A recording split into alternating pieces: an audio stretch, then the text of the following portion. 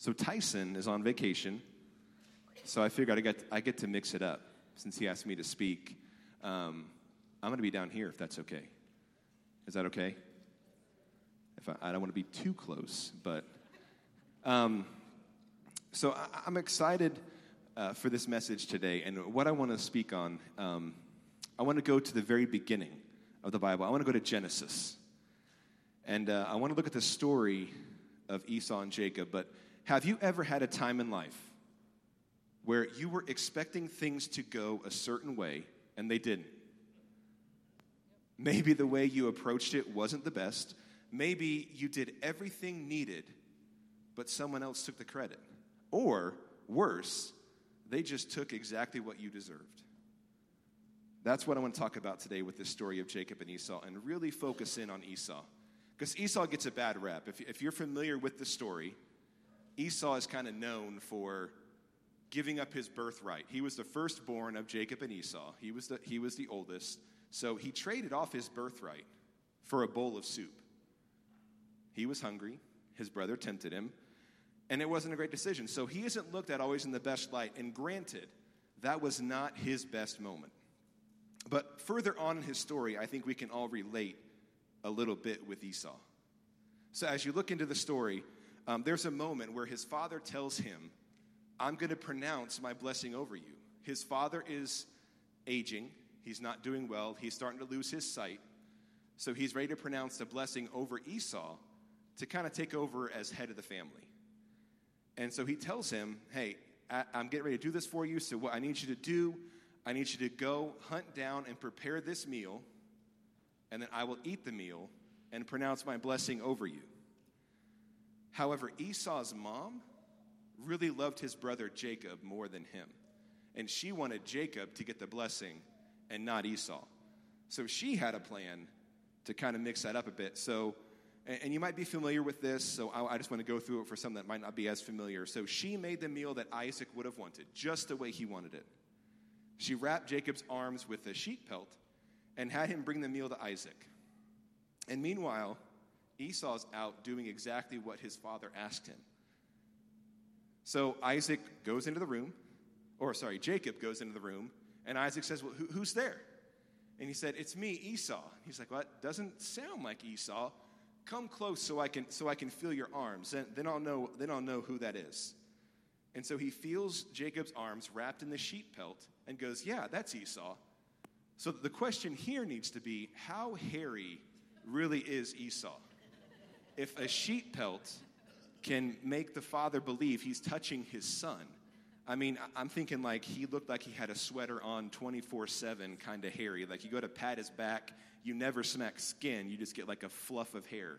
Like I can't imagine how hairy he must be for sheepskin, a sheep pelt, to supplement for his skin. But Isaac's like, yeah, that's my boy, that's Esau. So he eats the meal, pronounces a blessing, which made Jacob master over the family, as Esau is out hunting, doing exactly what his father wanted. He's not going crazy. He's not trading his birthright. He's actually in the will of the father. And he walks into the house. He walks in just as this blessing is being pronounced, just as it's finishing up. And so he walks in, and Esau's coming in like, Dad, I've got it. Get ready for the meal. And then he just sees what's happening.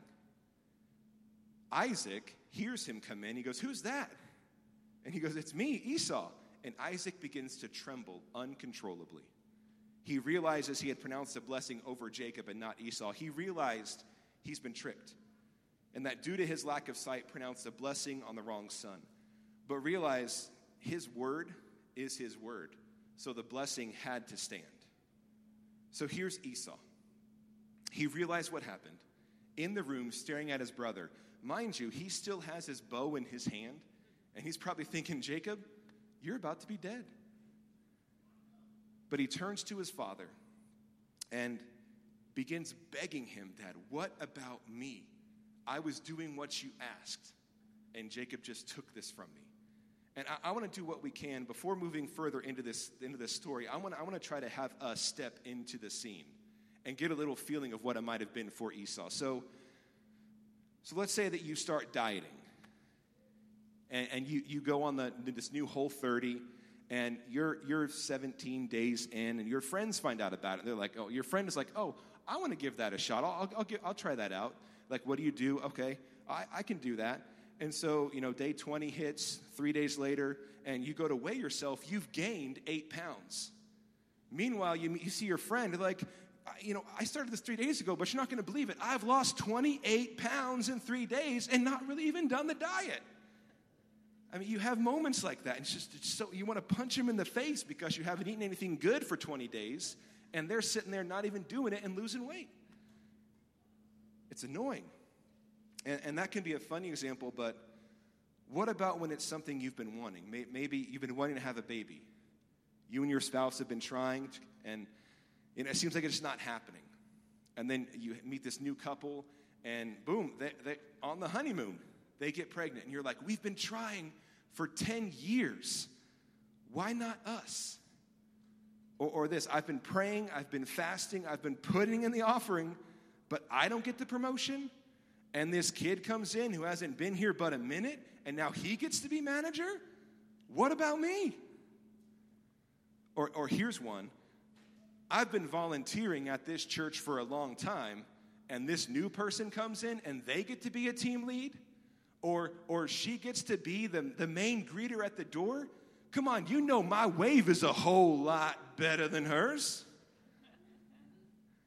We can get annoyed with so many things. You can think of a season or time in your life where you were doing everything God told you to do, and then someone walks in and gets everything you thought you were supposed to get, and you're stuck there like, what about me? So we start comparing, we start competing, we get bitter and hateful, and that's Esau right there in that moment. He sees his brother get the blessing he was supposed to get, and his first reaction is, I hate you. I hate you. And we do our best to play it off. If someone does annoy us, someone gets something that we wanted, we do our best to play it off like, oh, I'm not mad about that. But when you see him at Walmart, you're dodging down the next aisle trying to avoid him. Or you see on Facebook that their status changes to in a relationship, and at home you're like, oh, that's not going to work. That's never going to work out. But you see him at church, you're like, oh, I'm so happy for you. God bless you. God is working in your life. It can be so annoying. So I feel bad for Esau. I mean, what a horrible situation. Have you ever thought deeper about his story like this in this moment right here? It's sad for Esau. But I was looking at this passage, and something hit me. And I bet a lot of us don't know what happens after this moment for Esau.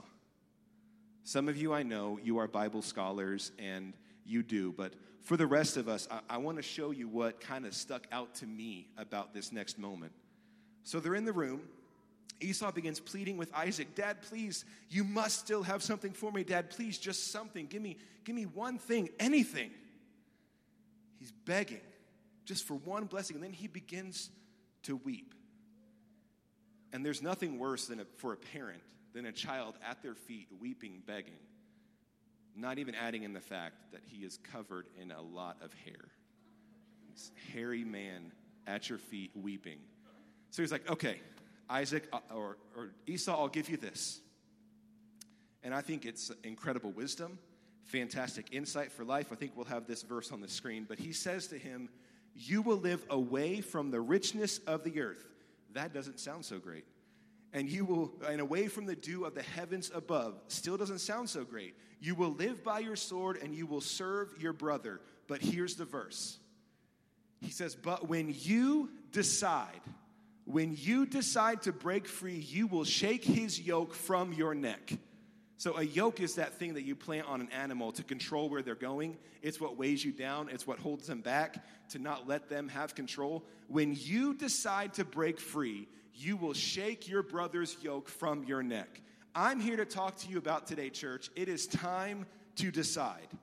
When you decide to break free, what someone else did to you or took from you can't hold you back anymore. When you decide to break free, you can break the bondage that is holding you back. Come on, somebody needs to break free today. When you decide. So that made me think, what happens to Esau after this? Because that sounds great. That sounds great. When you decide to break free, okay. But in the heat of the moment, he just lost everything. His world is crumbling. And many of you may be living this version of Esau today. Sitting there with the thought of, I've been coming to church faithfully. I've been doing everything I'm supposed to do. Why did someone else get it? Why did someone else get the relationship? Why did someone else get the baby? Why did someone else get the promotion? Why did someone else get the healing? The list can go on. And you're just stuck with Esau. But that isn't the end of Esau's story. Further in Scripture, there's a great reunion. You know, we see in chapter 32 of Genesis, Jacob wrestles with God. He says, God, I'm not going to let you go till you bless me. I'm not going to let you go till you bless me. Wait a minute, Jacob. I thought you were already blessed.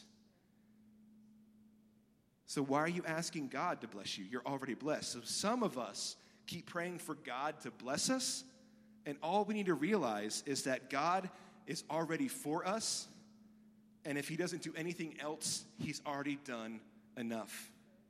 And then chapter 33 happens, this reunion. So the last time they were in the same room, Esau was ready to kill Jacob. So Jacob ends up fleeing town to save his life. Jacob knew Esau is coming back home again, so he begins to send gifts to him. He's trying to, ahead of their meeting, he's trying to butter up Esau because he believes Esau still wants to kill me.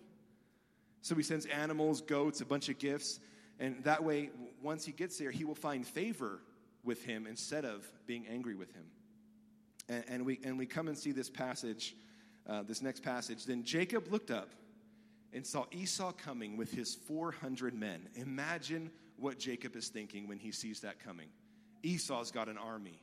I'm done. So Jacob divided the children among Leah and Rachel and his servant wives. He put the servant wives and their children at the front, Leah and her children next, and Rachel and Joseph last. Then Jacob went on ahead. As he approached his brother, he bowed to the ground 7 times before him. Then Esau ran to meet him, embraced him, threw his arms around his neck, and kissed him. And they both wept. Wait a minute. That doesn't sound like Esau hasn't been living blessed. And realize Jacob has no idea what's been going on in Esau's life after their moment where he fled. But when you can embrace the thing that hurts you, it's a good indication the yoke isn't on your neck anymore.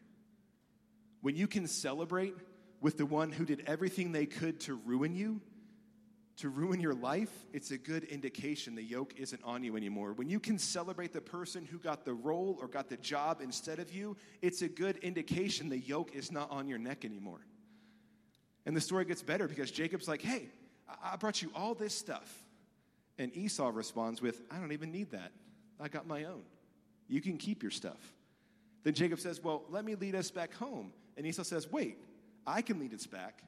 I know you may have taken everything from me, but I have a God who has given me all that I need, and he calls me favored, and he calls me chosen, and I don't need you to lead me home because your yoke isn't on me anymore. So for you, when you're ready, it has to let you go. And if it's not gone, then truthfully, you're not ready. If every time that person posts, it frustrates you, you're not ready. If every time you hear their name and you're like, you're not ready. If every time they advance you cringe, you're not ready. But the moment you're ready, no matter what God does in someone else's life, it won't stop him from doing something in yours. And some of you right now, it's time to decide. And the yoke has got to let you go. Can I say it another way? Someone else's blessing doesn't have to be your curse. Someone else's blessing doesn't have to be your curse. See, when Esau walked into the room and saw the blessing going over Jacob, he immediately internally thought, I'm cursed. But his father told him, yeah, you're going to have to go through all this stuff. But when you decide, all this stuff looses off of you. And just because your brother is blessed doesn't mean you won't be.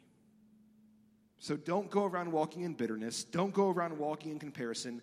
Don't go around walking in frustration. You've got a God who has blessed you.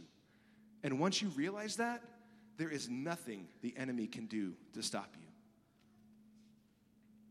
Some of you are not stepping into your calling, your full calling, but rather settling for a mediocre one because you are letting the advancement of other people determine in your mind that that's as high as you're ever going to get. Sometimes we have to take things in the increments God gives us, but we want to rush it. You know, I wonder if Esau's life would have been the same if he had just been given the blessing. Would he have turned out the same way rather than having to put in the work that he did to get where he was when he met back again with Jacob? Would he have been ready for that responsibility, or would he have squandered it? We have to go through a process. And if we are truly listening to God's voice, we'll hear if we're ready or not. And sometimes the process requires chiseling out things in our lives that aren't of God so he can fully use us. Because God likes to use dead things. Dead to the criticism, dead to the opinions, dead to the spotlight. Because if you shift for the applause, you'll die from the lack of it. So the moment you can become dead to the other noises around you and realize just because someone else has it doesn't mean you won't. We talked about how Jacob wrestled with God. And I know Scripture doesn't show this, but I like to think that Esau had a moment where he wrestled with God long before Jacob did. There had to be a moment where Esau had to decide who he was going to listen to and who he was going to be. Where he wrestled with God and said, God, I know the plan you have for me, but it doesn't look like right now I am anywhere near that. I believe that's how he was able to embrace Jacob in that reunion, because he did not need the validation from the person who wronged him to tell him who he was. He already knew. So I think if you're going to decide today to break loose from the yoke holding you back, you have to look in. If you are going to break out, you've got to look in. Too many times we look to outside sources to solve internal issues. And we can easily fall to saying that someone didn't do something for us, or we can say someone did something to us, and we use that as an excuse to never look at us. And some today need to hear the thing you need to break the bondage that is holding you back is not something else exterior, it's on the inside of you. You've got to let go of comparison, of criticism, of judgment. Let go of compromise. Let go of wanting what someone else has so you can focus on what God has for you. Esau, he did good. He did good. He could have settled. He could have sat under his brother his entire life. He could have lived a comfortable life and he'd been provided for. He wouldn't have to do all the work he did. But he would always struggle with resentment of what was taken from him. The work is often worth it if we are willing to allow God to use us. So, can I give you something to consider today? Because some may be thinking, that yoke I deal with, it's not a big deal. It's just a little bit. It's nothing huge. But can I leave this for you to consider today? If you don't deal with it, it will deal with you.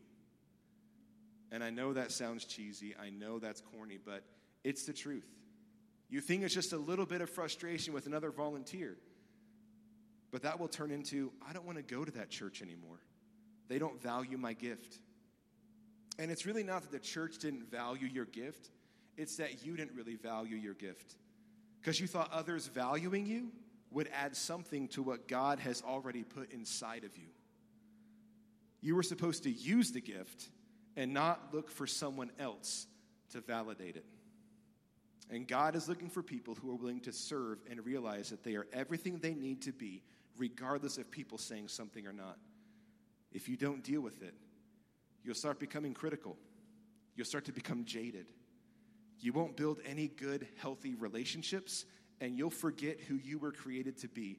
And the problem all along is that you were looking for someone to complete or validate you, not realizing you were already complete and validated to begin with. No one should be able to add anything to you, only complement what God has put in you. I want to encourage today those that maybe you are taking steps that are brand new for your family. Maybe you haven't had an example of a good parent or a good relationship or what it looks like to follow Christ. No matter what examples you had before, you have a heavenly Father who is the example of what we are to follow. And maybe God is raising you up to be the key that unlocks his favor on your family for entire generations. And the only way that happens is you decide to shake the yoke off your neck that has held down your family, and you stand and say, God, I'm deciding today to be the change for my family and their future. It's time to decide. You know, for me, and I don't know where the band is, but if the band wants to come up. For me, I could have let the fact that my dad walked out on our family when I was in 6th grade hold me back. I could have let the fact that my mom got into a horribly abusive relationship after that hold me back. I could have let the feeling of being on my own since high school hold me back. If I'm honest, I used to hate my dad. I used to hate my dad, but then I realized he is just a man who needs the same grace and forgiveness that I do. I knew God had a plan for me, and I know God has a plan for each one of you, and he is ready for you when you are ready to decide. When you decide, he will shake the yoke of bondage off your neck, and it has to let you go. If I could ask everyone to stand to your feet.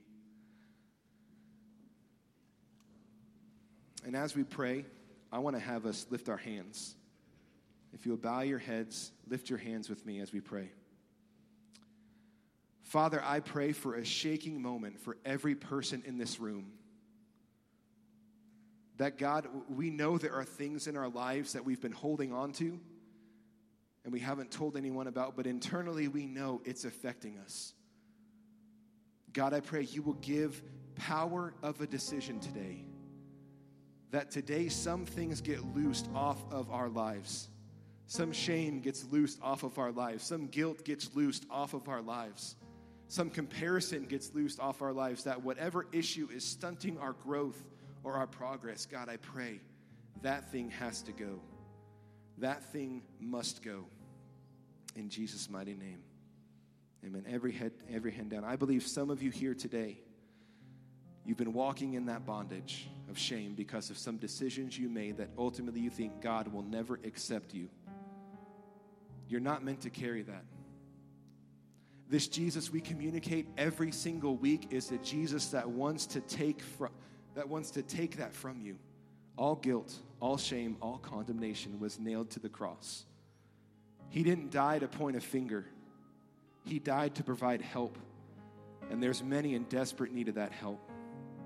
You didn't know it. You thought you could do it on your own. You thought if you just made enough, had enough, were involved in enough, that it would satisfy that hole in your heart. Maybe the things that you have tried satisfied for a moment, but at the end you're still left empty. There's only one who can fill that void. If that is you, I want to pray for you today because I remember what it was like to search for everything else thinking it would fix something, and it never did.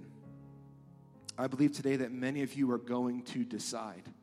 Decide to let Jesus in. Decide to let him lead you. Decide to surrender everything over to him.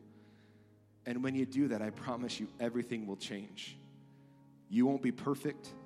You'll make mistakes. You won't always get it right, but you are going to be following someone who is perfect and gets every decision right.